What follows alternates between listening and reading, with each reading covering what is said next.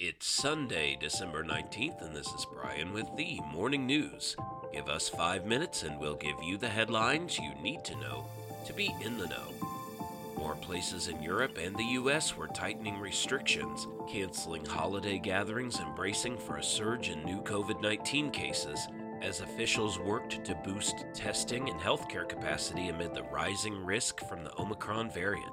The coronavirus's Omicron variant has been detected in 89 countries, and COVID-19 cases of the variant are doubling every 1.5 to 3 days in places with community transmission, the World Health Organization said Saturday. The variant is spreading rapidly even in countries with high levels of immunity in the population. The Dutch government imposed lockdown measures, with all non-essential shops, bars, and restaurants closed until mid-January.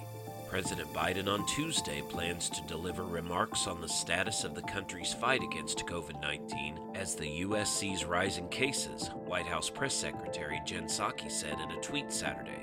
Mr. Biden will announce new steps the administration is taking to help communities and issue a stark warning of what the winter will look like for Americans that remain unvaccinated. We are prepared for the rising case levels, she said in the tweet. Around the world, Taiwan's ruling party claimed a decisive victory in a closely watched referendum vote in a setback for Beijing that removes a key obstacle to U.S. trade deal with the democratically governed island. Taiwan's ruling Democratic Progressive Party, which supports closer ties with Washington at the expense of Beijing, prevailed on all 4 questions put to voters on Saturday. Perhaps most notably, Taiwan voters rejected a proposal that would have banned imports of pork containing trace amounts of the additive ractopamine, a key obstacle to a free trade agreement with the U.S. The outcome of the referendum was a surprise setback to Beijing and Taiwan's opposition Nationalist Party, which seeks closer ties with China.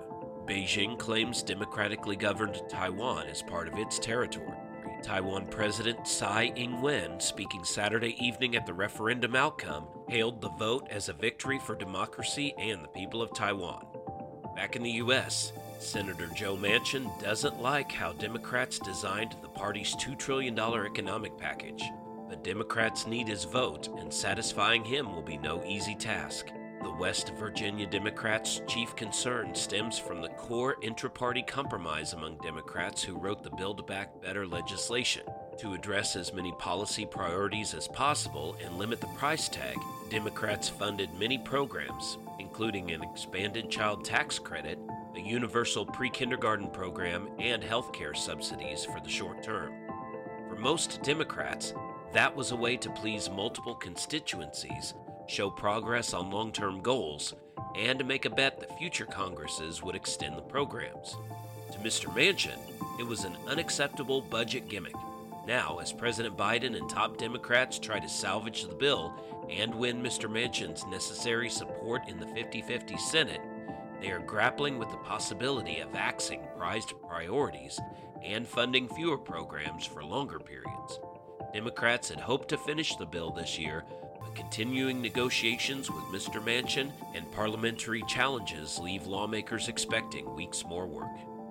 And less than 24 hours after the Brooklyn Nets responded to a burst of COVID-19 cases by welcoming back the NBA's most prominent unvaccinated player, the team made a less surprising announcement on Saturday.